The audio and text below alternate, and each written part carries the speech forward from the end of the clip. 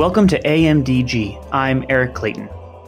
The prophet Habakkuk writes, "For the vision is a witness for the appointed time, a testimony to the end. It will not disappoint. If it delays, wait for it. It will surely come. It will not be late." Perhaps more familiar to listeners, though, are the words of Dr. Martin Luther King Jr. The arc of the moral universe is long, but it bends towards justice. Waiting, particularly during this time of Advent, is a frustrating, if familiar, aspect of our faith. Waiting for justice, all the more so. But as our Advent prayer likely reveals, we are called to be contemplative and active.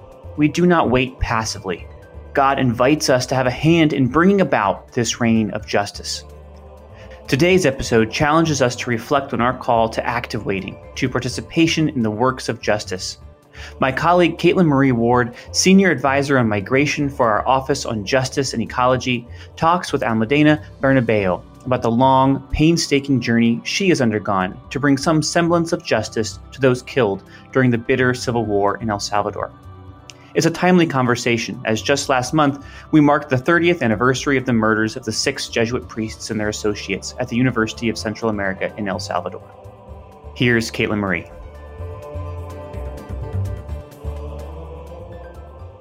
Between 1980 and 1992, El Salvador fought a bitter civil war that claimed the lives of more than 75,000 people. Amongst those killed were 6 Jesuits: Ignacio Ellacuría, Ignacio Martín Barro, Segundo Montes, Juan Ramón Moreno, Joaquín López y López, and Amando López, their housekeeper, Elba Ramos, and Ramos' 16-year-old daughter, Celina Ramos. All were shot by members of the Salvadoran military at their residence on the campus of the José Simeón Cañas Central American University, more commonly known as the UCA. Their deaths sparked international outrage and marked a turning point in the Civil War. The decision by the U.S. Congress to finally cut aid to El Salvador forced the Salvadoran government to come to the negotiating table, where the government and leftist insurgency, the Farabundo Martí National Liberation Front, or more commonly known as FMLN, agreed to a negotiated settlement in December of 1991. Peace came at a steep price. Part of that settlement included amnesty, a prohibition on the investigation, prosecution, and imprisonment of individuals responsible for war crimes. At the time, this was considered necessary for peace and national reconciliation. However, human rights advocates, lawyers, and the families of victims have nevertheless steadfastly and creatively searched for decades for ways to bring justice to those responsible for human rights violations.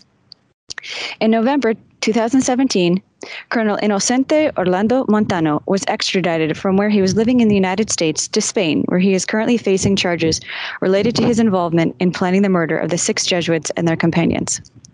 Here to discuss this case with us, as well as larger issues of peace, justice, and reconciliation in El Salvador, is Almudena Bernabeo, co-director of the Guernica Center for International Justice and the lead lawyer who helped build the case against the former Salvadoran colonel. Almudena, thank you so much for being here with us today. Hi, it's a pleasure. It's a great opportunity. Thank you so much. So to start us off, could you tell us a bit more about the Guernica Group, its history, and the type of work that it does?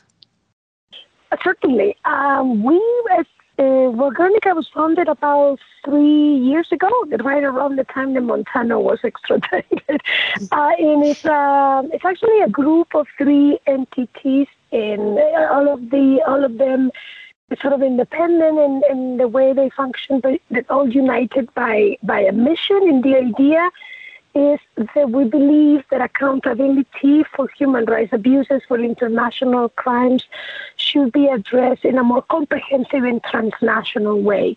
So what we are is a group of lawyers and investigators in at least 4 countries, and that we pretty much seek to develop with the victims and for the victims and their communities strategies for accountability. The idea perhaps behind Guernica, because I think that there are many groups, obviously, that do this work and they do it really well. The idea with Guernica and why we funded Guernica in 2016 was to try to spend perhaps more time with the communities that we try to impact. And for that, we thought that a group will be most effective. The idea is that a strategy of accountability, in our opinion, to serve the country and the humans involved has to be contextualized, needs to be understood and owned by the people from the home countries that are going through these processes in order to really be effective, as we've really been facing a crisis on accountability. So that's a little bit the idea behind Guernica, with a big presence in Latin America, but also in different regions of the world. Mm-hmm. Switching gears a little bit to the trial itself, what role did Colonel Montaño play in the deaths of the 6 Jesuits, their housekeeper, and her daughter? What exactly is it that he's accused of? Well, at the time, just to put a little bit of, just 2 seconds of context, in 1989, I was still very much the war going on, even if literally this crime precipitated the end of it.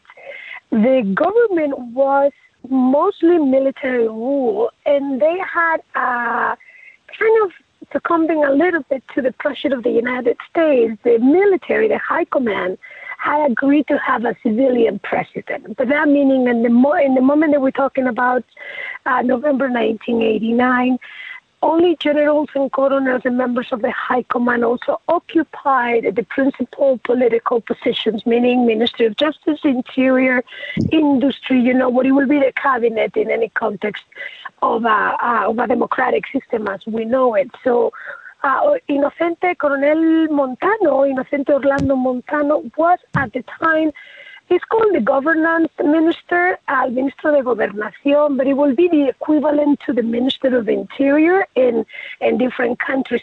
So he belonged to that reduced cabinet, a small group of generals and colonels with a lot of power, who were kind of running the country with the acquiescence, naturally, of President Alfredo Cristiani, but really was those decisions of those generals, of that cabinet, that really ruled the country during that time.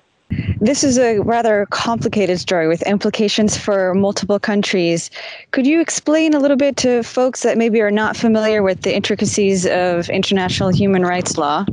How is it that it's possible for a Salvadoran colonel living in the United States could now be standing trial in Spain for a crime he allegedly committed in El Salvador?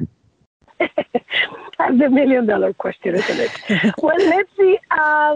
I think it's why it is so interesting. Perhaps it's something that is inevitable, but I mean, it's in the human, desire to pursue justice, and I think that this is one of those examples. With the crime of the Jesuits, is a crime against humanity, was a massacre carried out by the state, really by the government of El Salvador and its members.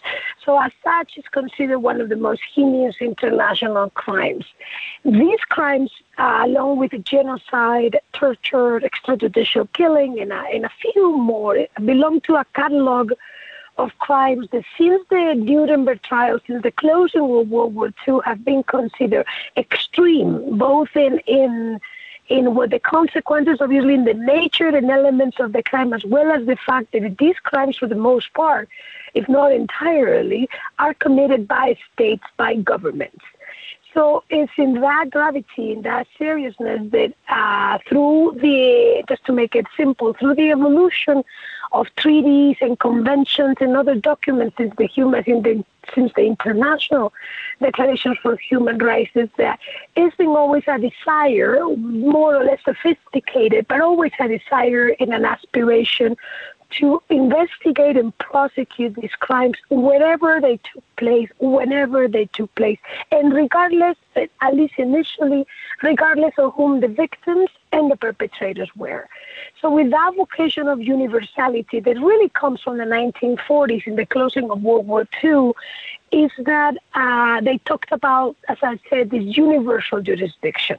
Universal jurisdiction was once, not anymore, like a very pure procedural rule that said exactly that if you are a state of whatever, state A, you are confronted and you know of these crimes, regardless of whether they're victims of your country, regardless of whether the perpetrator is or is not in your country, and regardless of where those crimes took place, you have the power, not the obligation, unfortunately, but the power or the ability to investigate and prosecute. And international bodies and international fans like myself and hopefully all our listeners believe that should be an obligation. That should be exercised by the states. Spain became, by absolutely accident in the 1980s, a state that exercised in a very radical way this kind of universal jurisdiction when the prosecutors in the country went after former Chilean dictator Augusto Pinochet. And it was a very special time. And it was 30 years after the Nuremberg trials. It was a moment, in a very serendipity kind of way to happen in Spain, but it was just a moment of openness and modernity, if you wish. And international criminal law was created as we know it today. Soon after, the International Criminal Court was formed and the Rome Statute signed, exactly absorbing these principles. So the Jesuits came, and then later, perhaps the most negative and less inspirational side is the governments decided that this universal jurisdiction was controversial, that was interfering with political interest of some of the states, and they began what it was really a wave that began in Belgium and Germany, later in Spain, to undercut and limit the scope of such universal jurisdiction. So at some point, one of the fake jurisdictional criteria was created, such as what is called passive personality, which is the nationality of the victims. And it's in those days when I was doing this work, I'm one of those lawyers, lucky me, they kind of got out of law school at the time that all these cases were flourishing, and it was a new wave for, as I said, for international criminal law. So I became, I guess, sounds a little pretentious, but you become an expert just by practice, that I was in the right place at the right time. And we were doing all these cases in the U.S. and federal legal system, and we were doing them in Spain and some other countries in Europe. And the Jesuits case is one of those cases that that really gather a lot of the elements were very powerful. One of the most interesting, even though I don't mean to be disrespectful, but a very interesting crime in the sense that the victims, the Jesuits in particular, they were of Spanish nationality. They have been living in El Salvador since the 1950s out of their commitment and their work, obviously, in the Jesuit company. And El Salvador had these very important, and I still does, very much in those days, as being a priority for the United States government, particularly in the Reagan administration, still very much in the context of the Cold War and the anti-communism, struggles that the U.S. engaged. And he became an ally and became one of the biggest recipients of U.S. aid, of military aid, for decades. So it's in that relationship that also, when you look at what was happening in that time with the United States, where people were complaining about this administration, Reagan's administration, and their treatment in Latin America, you had a lot of critical minding, thinking about what was happening, and there was a lot of interest, a genuine interest and knowledge about El Salvador. So when the crime took place, you had Spanish victims, you had perpetrators and witnesses and many other components of the case attached to the United States. And then you had one jurisdiction, which is Spain, capable of housing this investigation and this pursuit for justice. So we decided to act. I'm not sure if I'm doing a good job because it's different, but it actually, the case is the manifestation of why transnational litigation could be potentially, if done adequately, so effective. So, given how complex the situation is, the changing laws, the fact that it involves 3 different countries, I can imagine there are many challenges in prosecuting or investigating a case like this one. What for you has been the most challenging part of this process, and were there any unexpected challenges? The most challenging, perhaps, which now it's always the two things, when our analysis have come. One of them is time. Everything, generally speaking, litigation is a lengthy process. And time is always up against you because everything takes forever. In this particular case, the fact that we found, which is extraordinarily good, Montana in the United States, the fact that we were able, which is even better, to get the United States government engaged, not in a deportation or just getting rid of someone, but in a whole extradition, which essentially requires to acknowledge the existence of a criminal offense, in this particular case, an act of terrorism on behalf of the Salvadoran government. I mean, the implications of all of that were very challenging. Trying to get that going was extremely challenging, but I'm glad we did it. And perhaps at the time is, as a consequence, is being 10 years since we filed these cases, which is a long, long time. Unexpected challenges, as I said, I was always hopeful. The whole idea of requesting the extradition from the United States government and from the Department of Justice to grant such extradition, and the Department of State were at one point something that I did not expect it will happen. So we kind of gear up to provide everything they needed. We try to convey the relevance of this case and to both prosecutors in Spain and authorities in the United States. And I'm still kind of walking on air that we were able to get that done. So speaking of time, it takes a long time to gather all the information, but also part of the challenge, I would guess, is that it's hard to gather evidence for something that happened decades ago. So this is an issue, I think, or a response that one would get a lot when discussing this case or cases like it. So I just wanted to know, what would be your response to somebody who would say that bringing a man to trial for a crime that he allegedly committed 30 years ago, it simply reopens old wounds and prevents El Salvador from healing, that this happened 30 years ago and should be left in the past, that this is the purpose of amnesty, and that really nothing good can come out of digging up crimes committed decades ago? Right. I actually think that that is kind of like a false premise, that if you realize it's always used by perpetrators and very rarely by victims. I just don't think that a process, as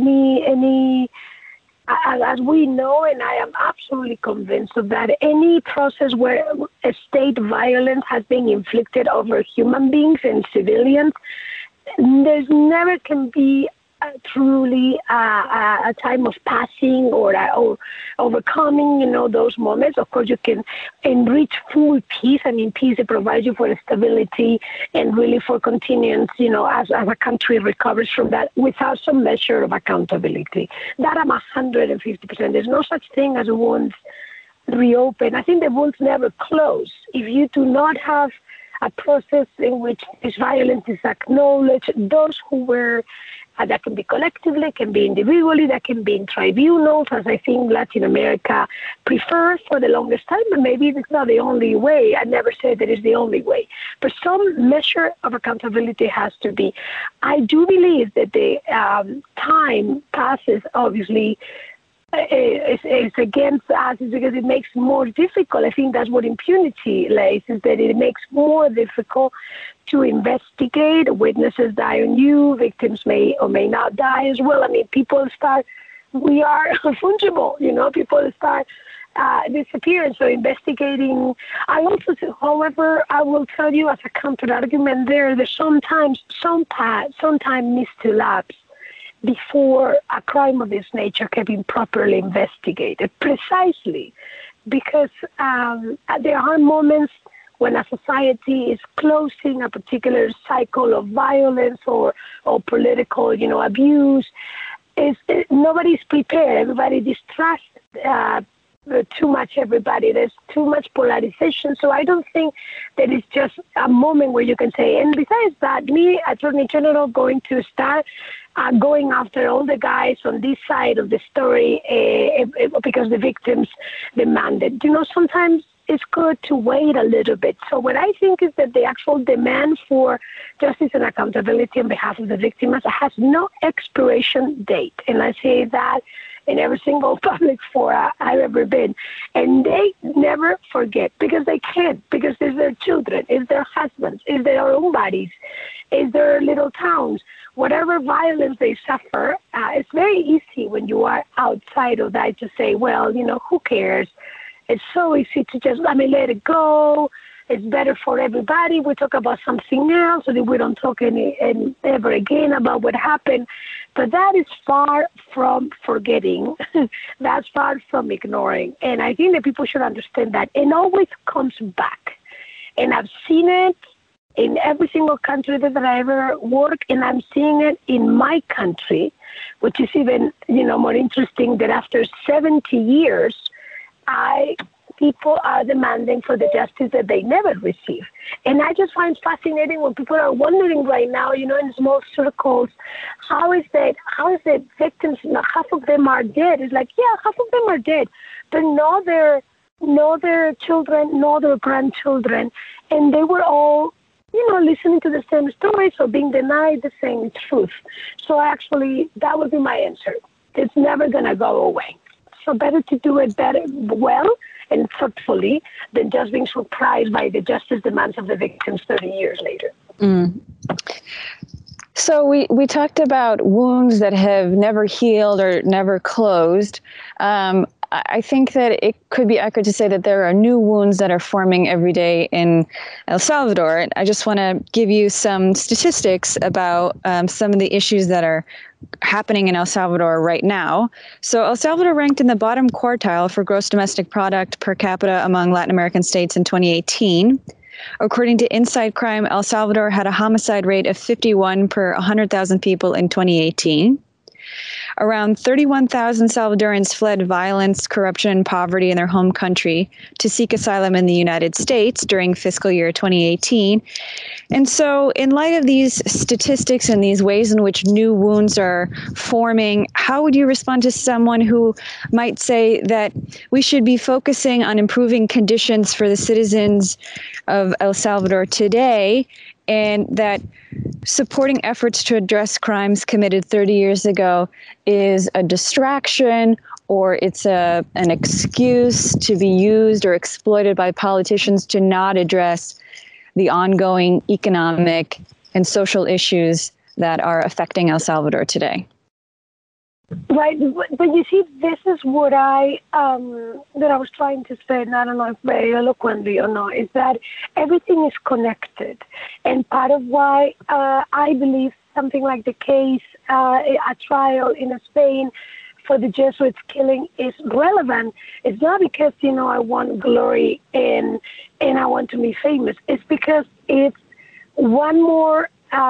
It's kind of giving closure and providing for some truth and hope for a society that has been broken into pieces and never healed back, because there was absolutely no attention to the human beings that were part of that society.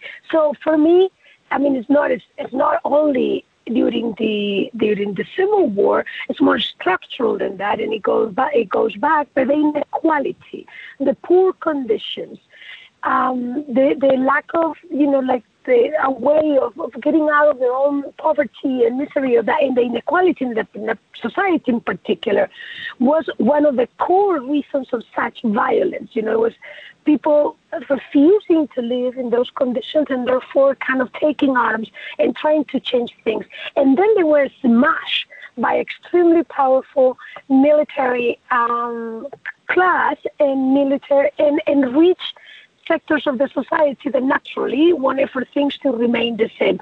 And then, after all of that violence was exercised, it was ignored and the victims completely excluded and any demand for justice rejected. So to me, they're perpetuating the cycle of not being able to fix these problems. And it's not true that the one thing excludes the other. It's not true. They talk about justice or they talk about accountability and will exclude the need for economic reforms or for some sustainable, economical criteria that will allow for more people to have more jobs or leave less the country and immigrate under those desperate conditions.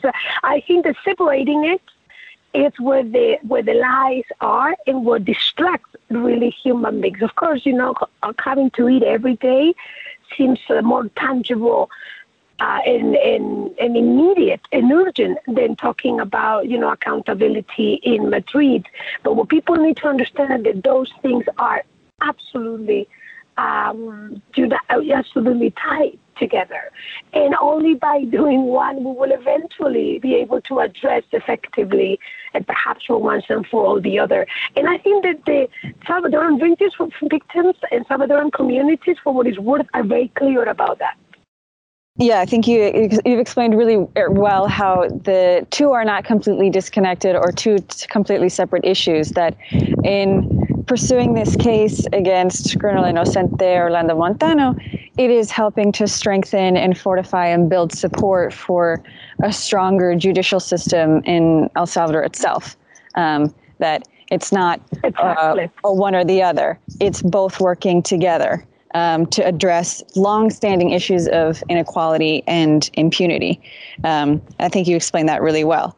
So, I'm sorry. No, go ahead. And I think, Veronica, one of our, and there will be an opportunity to discuss it, but one of our kind of commitments is to El Salvador. I mean, the case is a tool, but right now the situation in El Salvador requires for an organization like Guernica to be there. We've been trying to help colleagues nationally who are organizing around these issues. And as I said, for me, the relevance of this trial in Spain will be its ability to impact favoring these new organizations and new movements on behalf of the victims in El Salvador. So speaking of some of these movements that we're hoping will emerge as a result of this process, perhaps some of these movements could be within Jesuit circles or Jesuit networks, and particularly given the fact that this is a podcast with the Jesuit Conference, I'm wondering what role you think people in the Jesuit community, parishes or universities, social centers, could play in supporting your efforts or the efforts of others to bring justice to victims of gross human rights violations and their families. Well, I think that to be honest, Jesuits, institutions, like you say, educational institutions, just to not go any farther, have always been decisive and very active in making this relevant and current. I will encourage, maybe I'm a little pretentious, but I would love if this case is a study in the curricula. Some law schools have said it's not about just the legal aspects of it. It's actually the human measure of this case that actually puts four countries together. I think that not thinking that a crime of 35 years ago or 20 years ago is out of démodé or is not relevant or the new generations don't want to hear. I think that memorialization requires for you to repeat it every year, because every year you will have a new generation that needs to hear what is justice, what was the struggle, what were the messages, and what were the research and studies and commitment of these human beings, not only the Jesuits, but the people of El Salvador that I think Elba and Selena represent tragically, so well.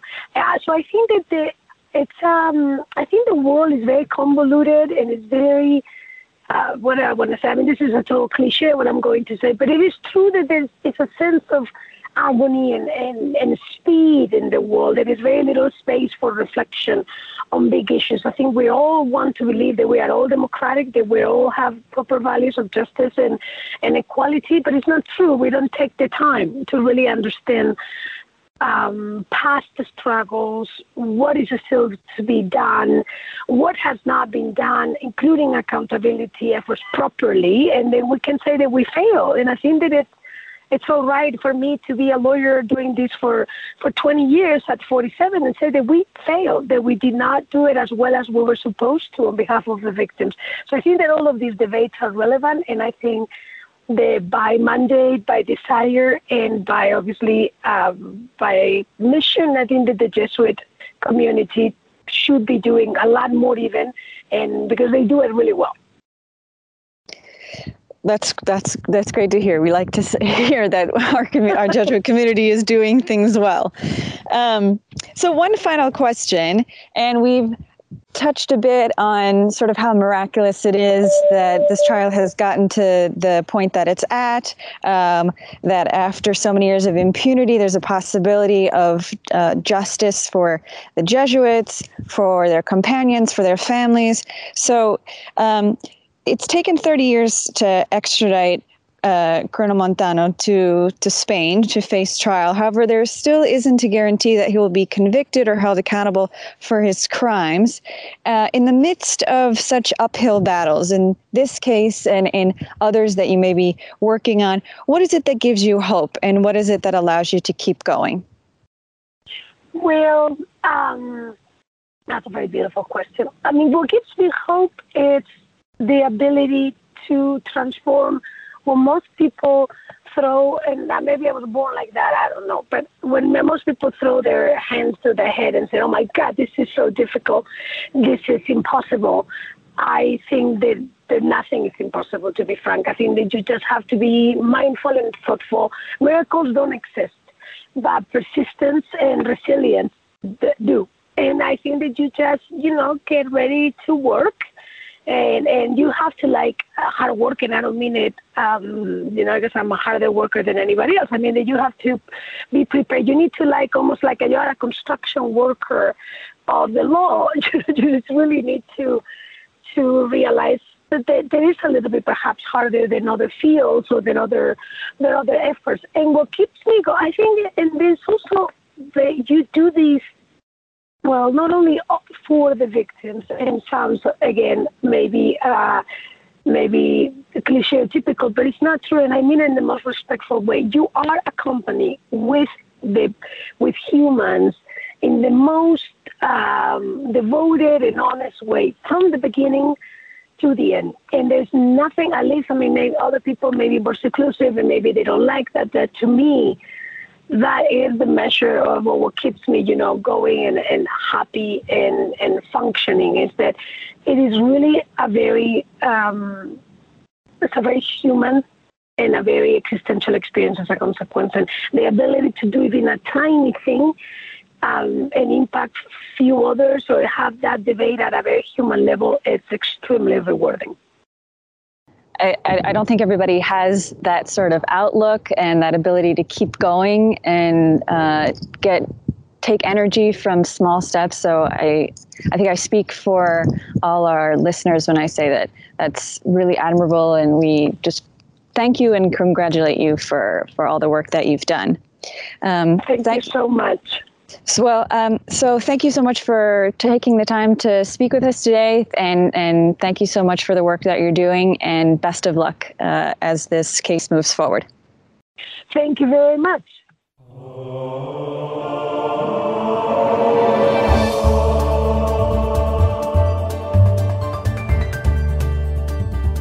AMDG is a production of the Jesuit Conference of Canada and the United States, and recorded at our headquarters in Washington, D.C. The show is edited by Marcus Bleach, and our theme music is by Kevin Lasky.